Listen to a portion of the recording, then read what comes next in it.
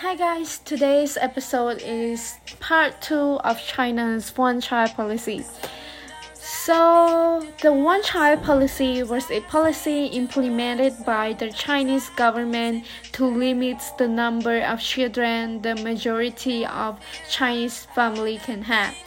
This policy is to control the rapid growth of the population in China. It is aimed to alleviate the economic, social, and environmental problems associated with the rapidly growing populations of the People's Republic of China.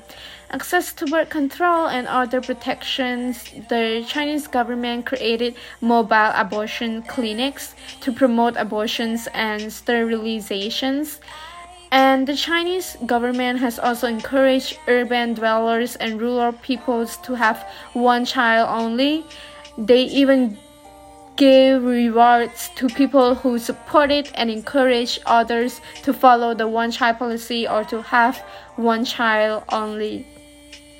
So parents who had one child would get a one child glory certificate, which designates them to certain economic benefits. The law also offers extended gestation leave, which includes other advantages for couples that delay childbirth. So at this point, it shows that the Chinese government really encouraged all Chinese family to get one child only, and they even have one child glory certificate for them if they support and follow it. And they even try to make a mobile abortion clinics to promote abortion and sterilizations and all the stuff. So it really show a lot of things how they promote the one child policy.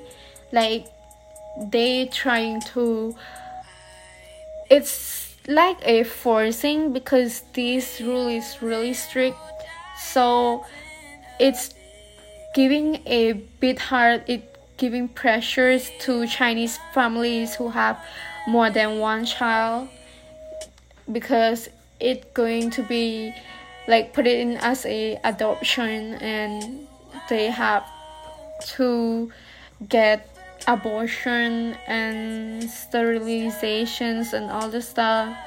And the government really prays of that thing. They really want everyone to follow and support them. They make a certificate for them.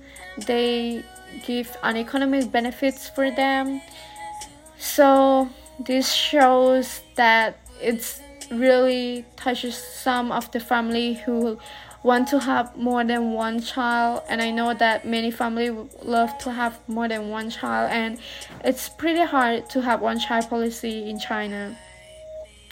Well, I'm going to share some more points on the next episode.